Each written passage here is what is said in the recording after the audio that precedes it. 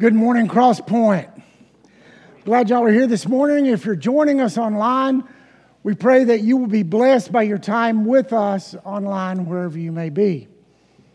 We are glad to be here to worship the one true King this morning. Now, I've heard it said recently, actually it was last week, that we here at Cross Point pray a lot. I'm not going to change that today. We're going to continue to do that. If there's one thing that we should be known by, is to be a praying church. The other thing is to be a loving church, and I see those things going hand in hand. So, in just a few minutes, we're going to be going into the Lord in prayer and let you know where we're going to be going. First of all, we're going to be praying for another fellowship, Emmanuel Baptist Church here in town, whose pastor is Bobby Sparks and his wife Dottie. We're going to be praying for them. We've also been praying for an unreached people group for some time now. You have that up there? When I saw that picture yesterday, when I was on the Joshua Project website, and I was looking for an unreached people group, that graphic hit me right between the eyes. It's the country of India. Every unreached people group is represented by a red dot. The country is nearly covered in red. Let me share just a few statistics with you that I found. The population of India is 1,387,131,000 people. The number of unreached people is 1,328,544,000. That's 95.6% of the population of India that's unreached. The largest religion of the country is Hindu. There are 2,379 distinct people groups in India, and of those, 2,142 people groups are unreached. And no evangelical movement in any of those groups right now. That's 90% of the people groups that are just untouched by the gospel. So I want us to pray this morning for the nation of India, that God would reach this nation with the gospel of Jesus Christ. We're then going to be praying for the families here at Cross Point. We're going to be praying this morning for our time. We're going to be praying for our time this morning that the Holy Spirit would lead us into the truth of God's Word. So join me in prayer. Father, as we come before you this morning, we acknowledge your presence in this place. Father, we thank you for that. We glorify you for that. We worship you for that. We also know, Father, that you are here because of who you are and the love that you have for us, not because of who we are, and certainly not because we deserve your presence. But you love us, and your grace and mercy is poured out in our lives. We thank you for that. Father, I also want to lift up another fellowship this morning, Emmanuel Baptist Church, Pastor Bobby Sparks. Father, I pray, first of all, that Bobby's and Dottie's relationship has grown and gotten even richer this week as he studied your word. As he prepares to stand and deliver, Father, I pray that he will feel your strength through the Holy Spirit and be able to deliver an unashamed word from your truth. Father, I pray for the people there at Emmanuel Baptist, that they would hear the truth of your word and would have an eternal impact on lives there and in the community in their surrounding area. Father, also this morning, lift up the country of India. 1.3 billion people. And the majority of those have not heard of Jesus. They're unreached. Father, I pray that you would stir the hearts of people to go into that country. Those that are already in the country, Father, make their words more effective in reaching many. And Father, as we've seen in other places, for example, in Kazakhstan, one person shared the gospel with one other person. That person took that to their family, and it just grew. Father, we can expect the same thing to happen in India. And we pray that as they're still struggling with a very, very difficult phase in their COVID experience, that the gospel of Jesus would be even more contagious in that country and would spread like wildfire. and would change a people for your glory and your honor. Father, we trust you in that. Father, again, also pray for the families here at Cross Point, that you would help us walk rightly, that you would help us look to you in the midst of where we might be. We may be in transition with jobs. We may be in transition with maybe where people are living. But Father, we can also be just in transition of things that are going on in our lives personally.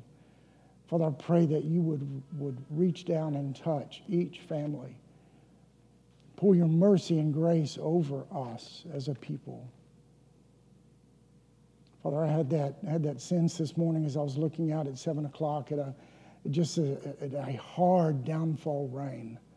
And I pictured your grace that way, that it would just rain down on us.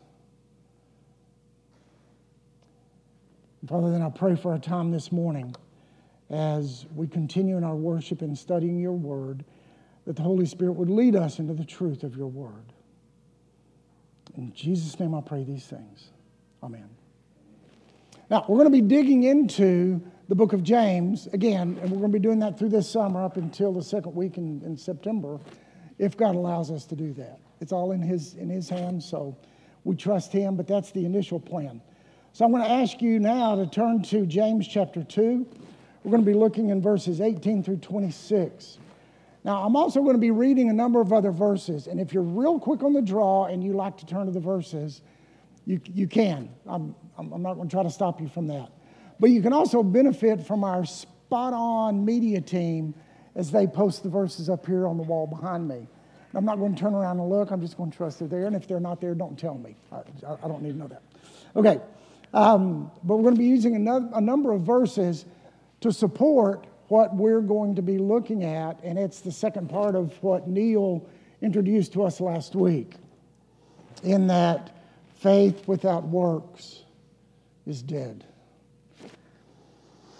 Now, Neil told me Sunday morning last week, he said, Morris, I really appreciate you assigning me the 3 easiest verses in Scripture. And then he laughed hard, loud. And we were over in the other building. Nobody else was over there.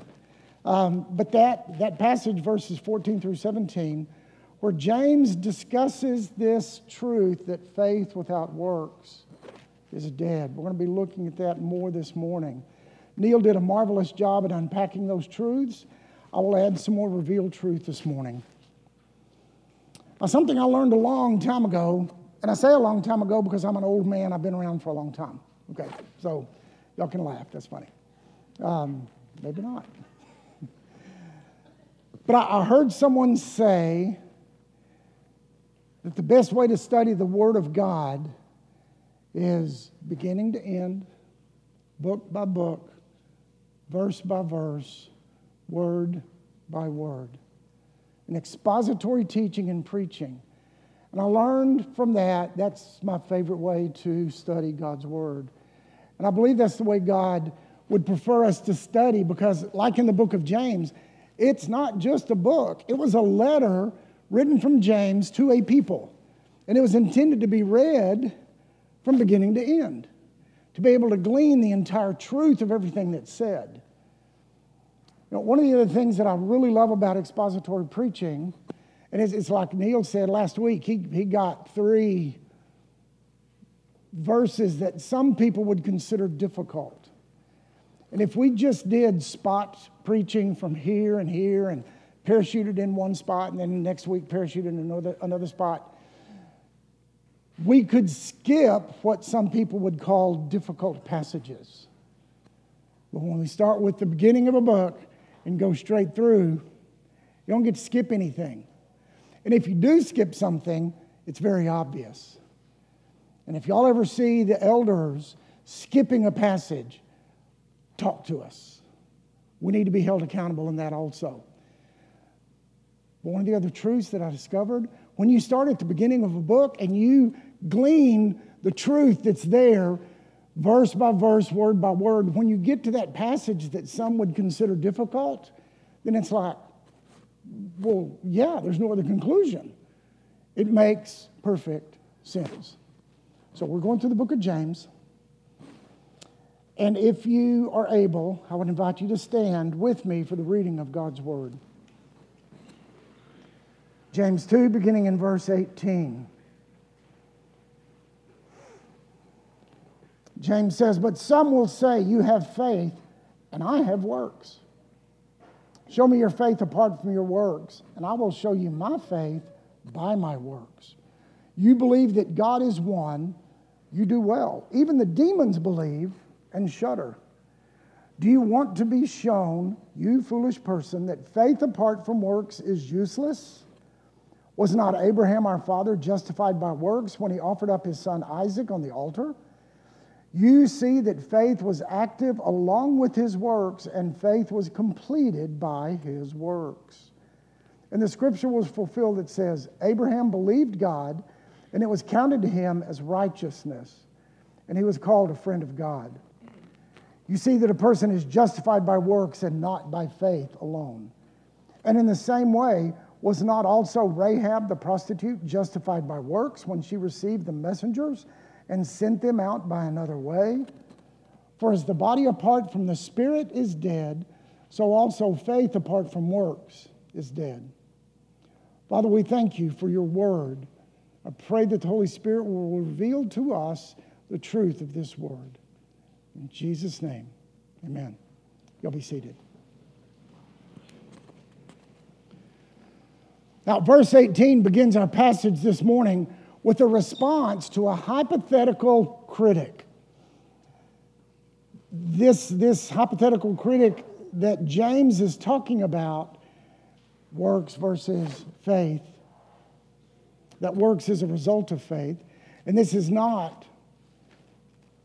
And this is further evidence of what Neil spoke of last week, that this letter is not a one-off deal for James. It's obvious from his writings and from the timing that he wrote this. He most likely had this same conversation with a number of people face to face. So that when he wrote this letter, this was fresh on his mind. He had been thinking this, he'd been teaching this, and he laid it out. He had had encounters, I believe, with at least one critic in the past, probably more than that. So then he presents this truth for a very long time. He had been presenting it. So he'd encountered someone. And he says, someone will say, you have faith and I have works. Trying to demonstrate that faith and works can and should be treated separately, not together. However, James responds to this statement that faith can be shown only through doing all kinds of works in one's life. James 2:18, the last part of that, show me your faith apart from your works, and I will show you my faith by my works.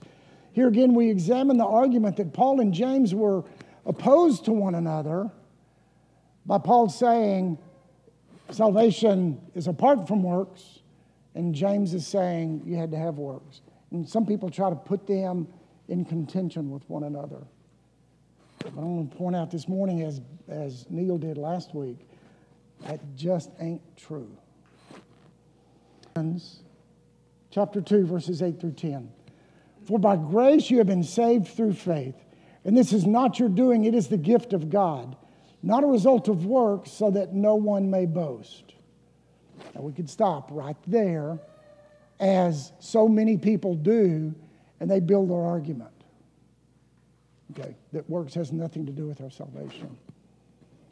They forget verse 10. We're going to add that on this morning. For we are his workmanship, created in Christ Jesus for good works, which God prepared beforehand that we should walk in them. See, God's not surprised by this whole works thing. He's the one that invented it. Okay? He's the one that put it into place beforehand.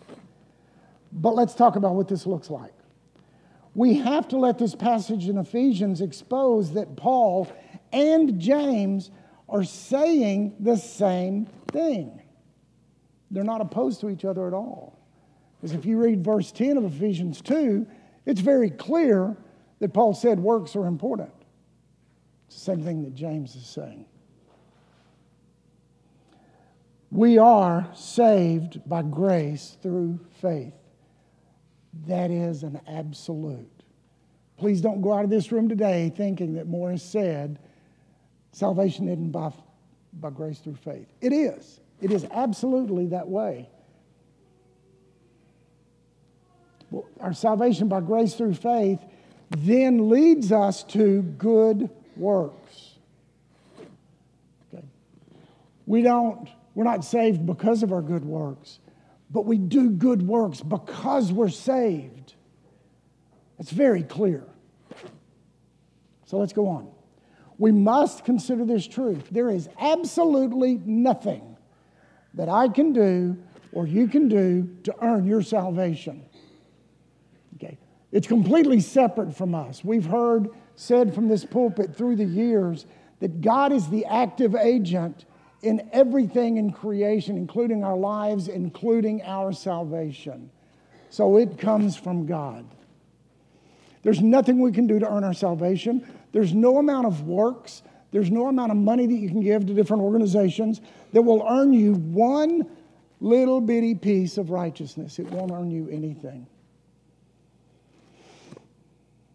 God points out through Isaiah what he considers our quote unquote good works to be. The things that we do of ourselves on our own.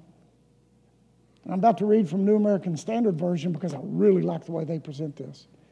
Isaiah 64:6. I didn't tell the media team that, so it's going to be ESV up there, so just bear with me. For all of us have become like one who is unclean, and all our righteous deeds are like a filthy garment. And all of us wither like a leaf, and our iniquities like the wind take us away. What God is pointing out in this passage is our best efforts that we generate on our own to God are like the filthiest garment you can imagine. Something that you don't want to touch or have anything to do with. And I'm not going to go into detail right now, but if you want to know what that is later, I will tell you. But I want you to think of the most disgusting, polluted garment that you can imagine. And then you have to pick it up and dispose of it. And you go get a 10-foot shovel, something, That's what God considers our own self-generated works of righteousness that we think are works of righteousness. That's what he considers them. Back to Ephesians 2:9. Our salvation is not a result of works so that no one may boast. But instead, our salvation only comes from God. Only. Created, God, verse 10 very clearly says, we are his workmanship. Everything that's in our lives comes from God. Everything that's accomplished through our lives comes from God. Everything that we do to honor him comes from God.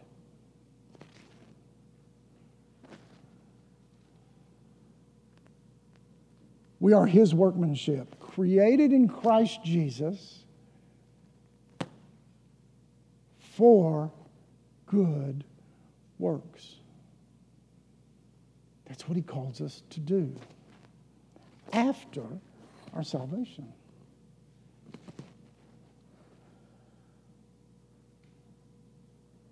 God cannot be any clearer than this passage when you take that entire passage in context.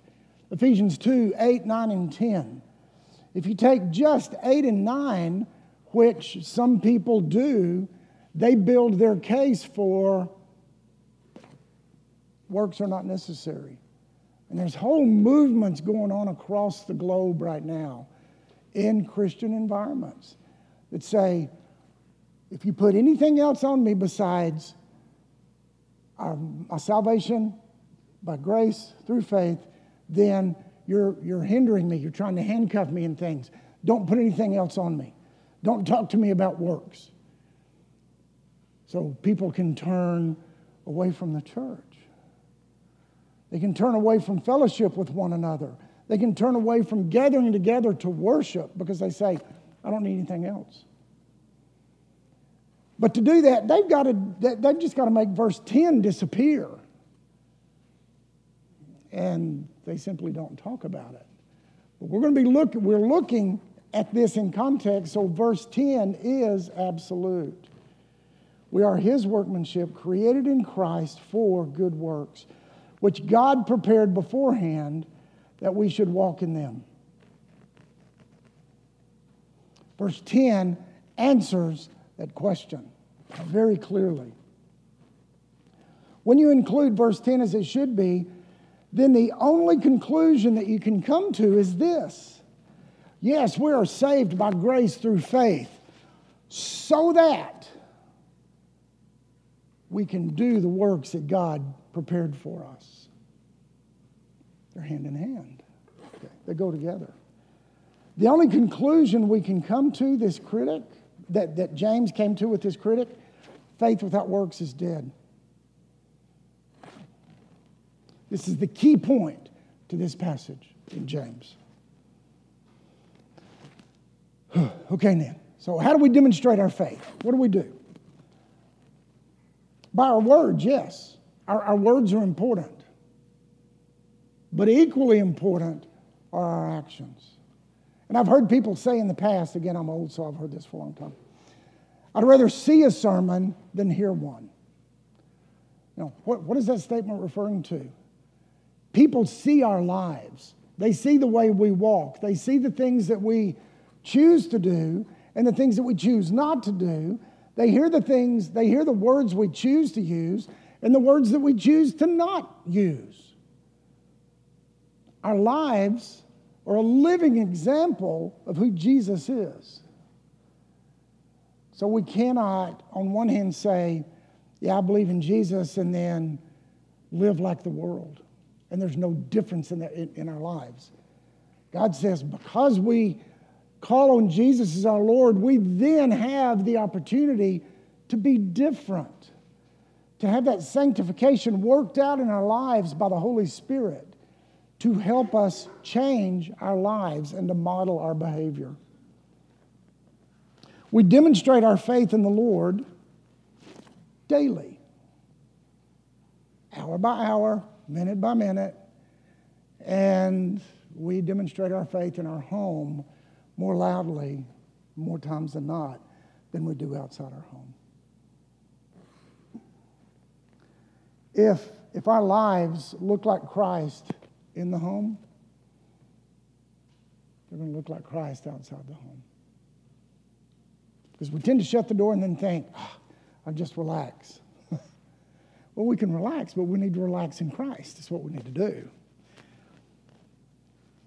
That demonstrates a difference in our lives and a consistency that will make people go, what's different about you? What's different? Why do you do the things that you do? Why don't you do the things that the rest of the world says is okay? And that's a great question, because then you can look them in the eye and say, because I love Jesus, and I want Jesus to be depicted and shown in my life and my actions. You get to plant a seed, okay? Actions along with words are the strongest thing that we can do and are the absolute result of salvation by grace through faith in Christ Jesus. Let's look in verse 19. Here James says, and he's still talking to this hypothetical critic, you believe that God is one is a good thing. But here, James points out that belief alone is not sufficient. Belief alone does not save. And you're going, oh, well, wait. All right, hang on. The word belief, in the way we typically use it, implies a singular, one-time event. Okay. I went looking for a definition of belief, and I found this. Belief is an acceptance that a statement is true or that something exists.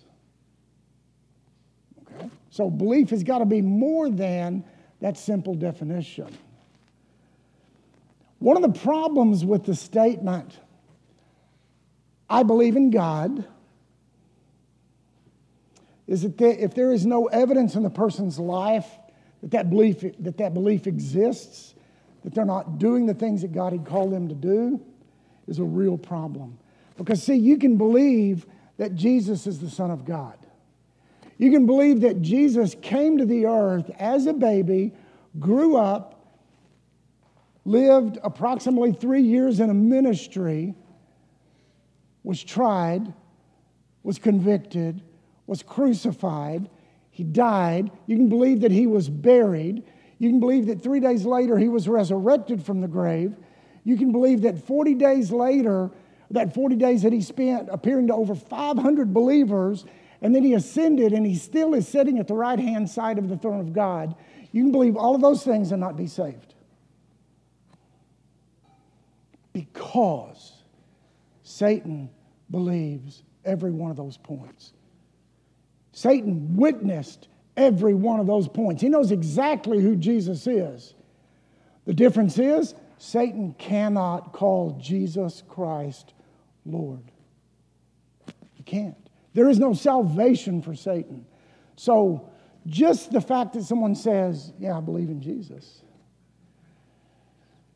without works, according to James, according to God, is dead.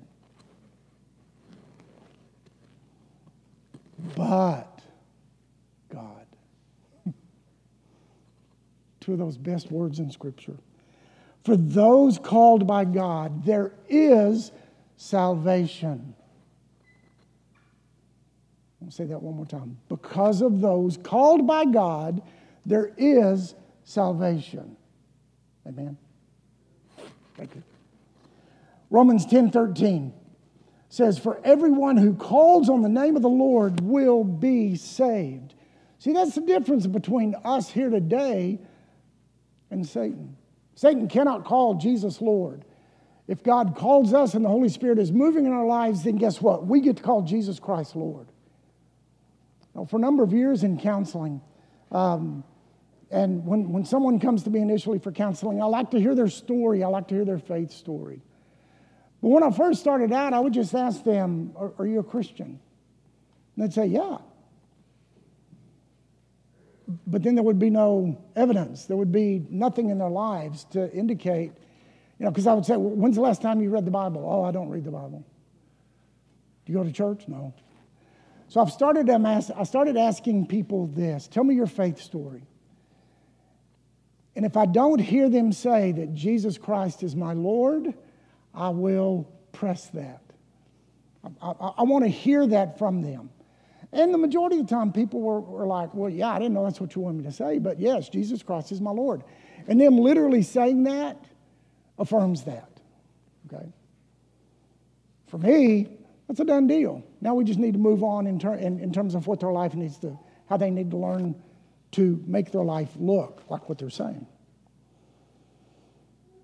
You see, belief pointed out clearly, or we see this belief pointed out clearly by our Lord Jesus as he was speaking to the crowd in John 6 when they asked him what they should be doing. Jesus, and it says in verse 28 of John 6, therefore they said to him, what shall we do so that we may work the works of God? Jesus answered and said to them, this is the work of God, that you believe in him whom he has sent. So he says you're to believe in Jesus. Now, we see this word believe in this passage in John 6, but it was pointed out earlier when Crosspoint went through the book of John for over 8 years. When Ben was first here, he taught through the book of John on Sunday mornings for about 8.5 years.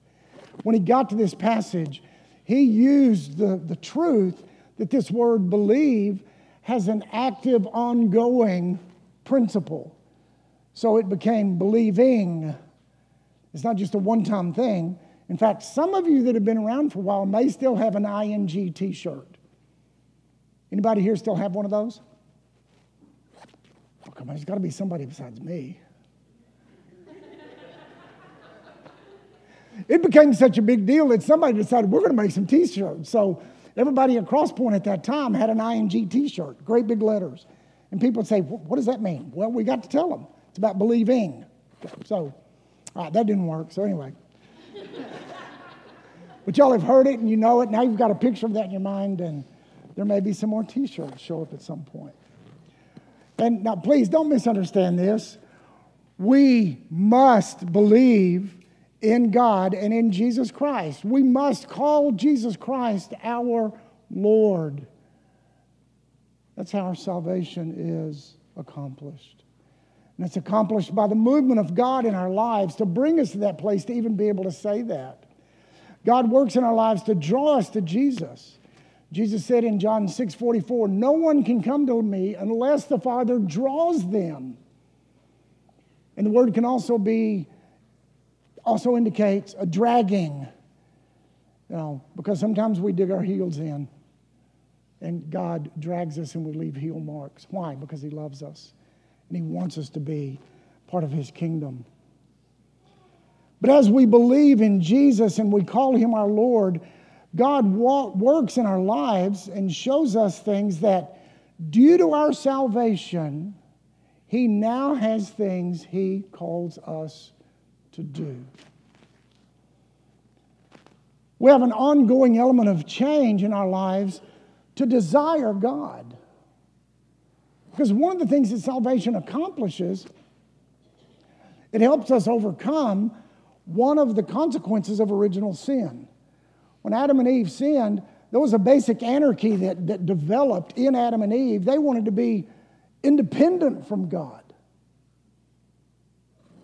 But what God calls us to do is to be dependent on Him. And our desire should be to desire God, to desire what He wants in our lives, to desire to please God by our walk, our words, our actions.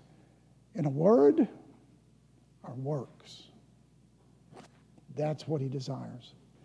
After James lays out the details of our works being a part of what we are called to be by God, he then provides evidence of this in the lives of two people. And like we see so often, the New Testament writers go back to the Hebrew Bible. Well, there's two reasons they did that. One, that's all they had. Okay? They didn't have the New Testament as we have written now. But they also went back because that was the Hebrew Bible. And they were basing their points that Jesus is the Messiah based upon things that they knew from the Old Testament, from their scripture, okay, from their word. So he goes back and he gives us two examples. He asks a very real question in verse 20. And again, this is of the critic, and this could be of us today. Do you want to be shown, you foolish person, that faith apart from works is useless? And he gives us two examples. The first example is Abraham. In verses 21 through 24 of James 2, was not Abraham our father justified by works when he offered up his son Isaac on the altar? You see that faith was active along with his works, and faith was completed by his works.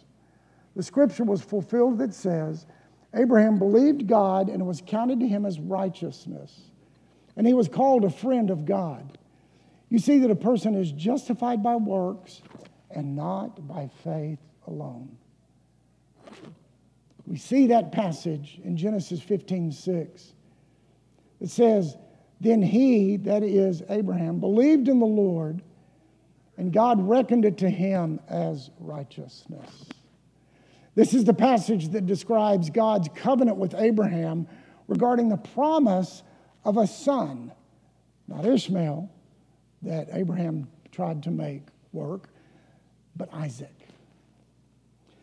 The faith that Abraham had in God's promise was counted or reckoned as to be righteousness in Abraham.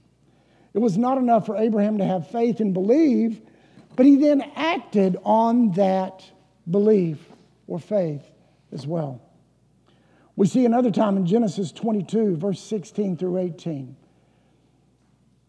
And God said, by myself I have sworn, declares the Lord, because you have done this thing and have not withheld your son, your only son, Indeed, I will greatly bless you, and I will greatly multiply your seed as the stars of the heavens and as the sand which is on the seashore. And your seed shall possess the gate of their enemies. In your seed all the nations of the earth shall be blessed, because you have obeyed my voice. Abraham had faith in God. Due to that faith, he acted in accordance to what God had commanded him, even to the point that he was willing to put his son to death on the altar. Think about that. Abraham was acting in the covenant that God had promised him of having a child. And then God says, lay him out on this altar and take the knife, plunge it into his heart. I can't even imagine what that would be like. But Abraham was willing to do that. Why? Because he had faith in God. Now, I've heard several possible explanations, but let me say this first. The scripture is not clear as to why Abraham did what he did, other than he had faith in God.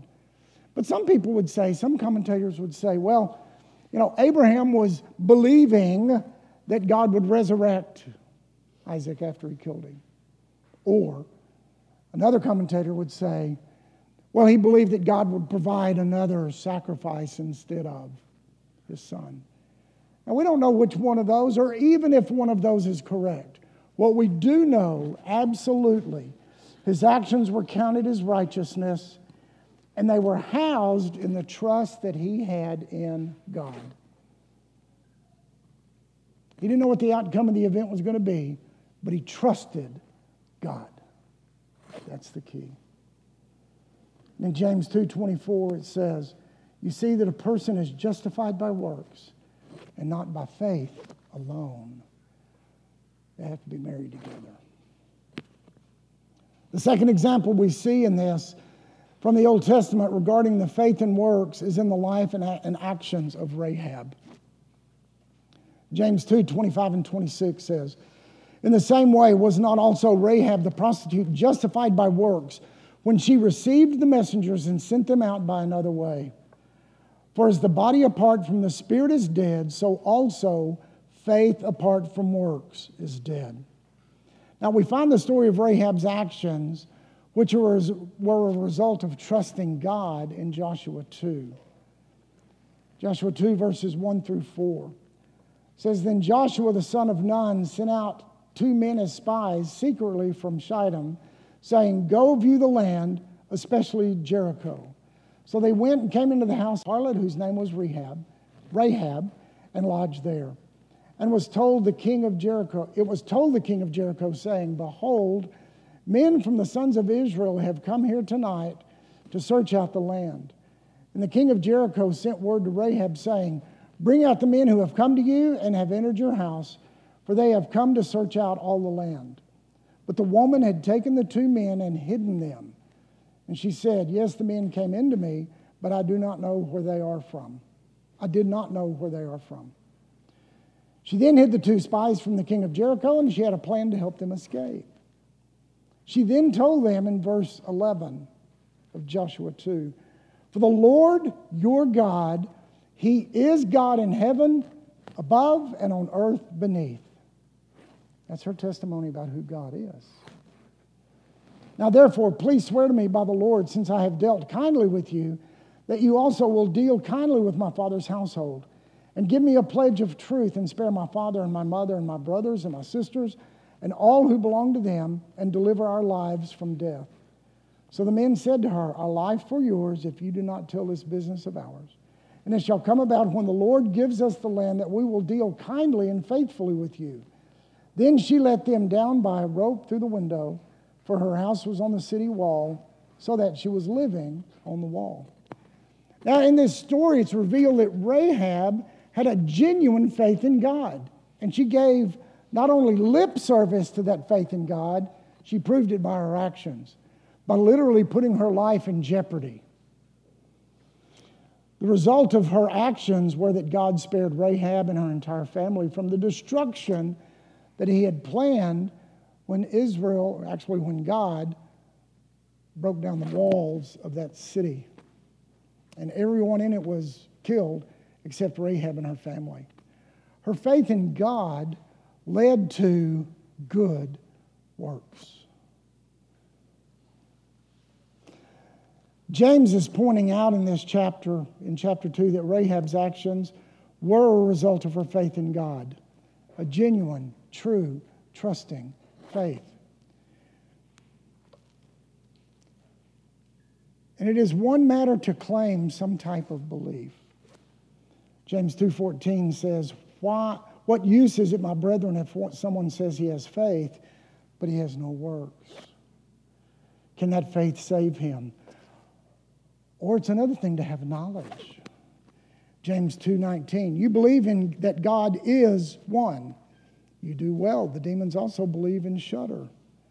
But what is demonstrated by Abraham and Rahab is that they had a very real, true, saving faith in God. They were justified, and that's a term used by James, by trusting God in the face of very real, mortal danger. For Abraham, it was the loss of the life of his son. For Rahab, it was the loss of her life by basically lying to the king. She put herself in jeopardy. Both were acts of faith. Now we have the advantage as a New Testament people this side of the cross and having the entire revealed Word of God in the New Testament. We can see how God remembered both Abraham and Rahab in Hebrews. Hebrews 11 verse 17 says, by faith, Abraham, when he was tested, offered up Isaac, and he who received the promises was offering up his only begotten son. Hebrews 11:31, by faith Rahab the harlot did not perish along with those who were disobedient after she welcomed the spies in peace. God remembers them, and he has us today remember them as individuals who had a trusting, moving, living faith in God that's acted out by what we do and what we say. It illustrates that genuine faith is the one true God go hand in hand with good works. You can't have one without the other. James also points out, as does Paul, that works do not save. Hear that. Works do not save. It is our faith that through grace, God saves us. Then because of that, we can work. So what are we supposed to be doing? Mark 12, verse 28 through 31. One of the scribes came and heard them arguing, and recognizing that he had answered them well, asked Jesus, what commandment is foremost of all? And Jesus answered, the foremost is, hear, O Israel, the Lord our God is one Lord. And you shall love the Lord your God with all your heart, with all your soul, with all your mind, and with all your strength. The second is this, you shall love your neighbor as yourself. There is no commandment greater than these. Jesus made it abundantly clear that we are to have, first of all, a love for God. Secondly, a love for our neighbors. So what does this look like? What does this love look like? We see it in John 15:10. If you keep my commandments, Jesus says, you will abide in my love just as I have kept my Father's commandments and abide in his love. Jesus points out in these two passages, and others as well, that the love of God leads to us wanting to keep his commandments. We want to please God with our life. As I said earlier, our desire becomes to do the things that God wants us to do. In essence, we get our wanter fixed. Okay, you remember the little rubber bracelets? I started to pull one out, and I've still got one in my drawer. It's the WWJD bracelet that was so popular years ago. And the bracelet was basically, it meant, what would Jesus do? And that became a very popular statement. But you know what I learned in that? We shouldn't be asking, what would Jesus do? We should be walking with God through Jesus in such a way that our wanter gets fixed and we can ask ourselves, what do I want to do? See, that's the more important question. Yeah, it's important to know what Jesus would do, but it needs to translate into our lives to the point that we can say, what do I want to do? My desire is for God. I want to please God in my actions. Not so that I would be saved, but because I'm saved. I want those actions to reflect the love of God. I want my actions to reflect that obedience. So we get our wanter fixed as we walk with Jesus, as we participate in the things that Jesus participated in study and prayer and actions and ministry to others. That, my dear people, is faith with works. They go hand in hand. It's so clear in Scripture. We can't deny that. But we also need to understand what that looks like. And hopefully that's what we've done this morning. We trust the Holy Spirit to lead us into that truth. And if there's something in me, if there's something in you, pray about it and let God just untangle any questions that you may have, because He will do that. Now, pray with me. Father, we come before you this morning. We thank you for loving us. We thank you for showing us the truth of your word, that faith without works is dead. The fact is, if we have a genuine faith and trust in Jesus Christ, our lives are going to reflect that love and our obedience to you, and as we minister to people around us.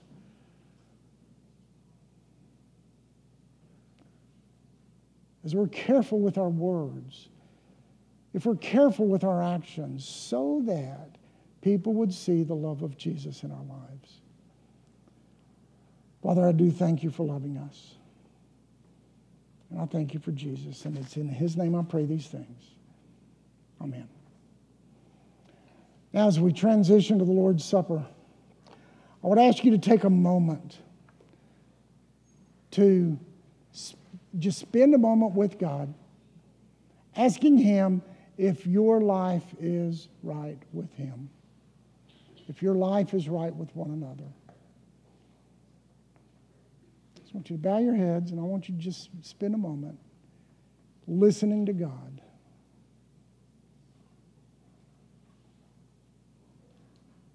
Father, help us be a people who follow you, who walk with you, and who demonstrate Jesus in our lives.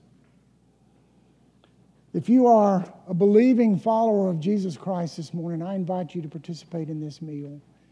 This memorial meal that remembers what Jesus did on Passover night, the night that He was arrested, prior to His arrest. As you partake this meal, as you are ready, I want to ask you, as the music team begins playing, to come forward. We've got the elements prepared here on the table. Come forward and take the elements from the elder, then take the entire element back with you to your seat, then we'll participate together.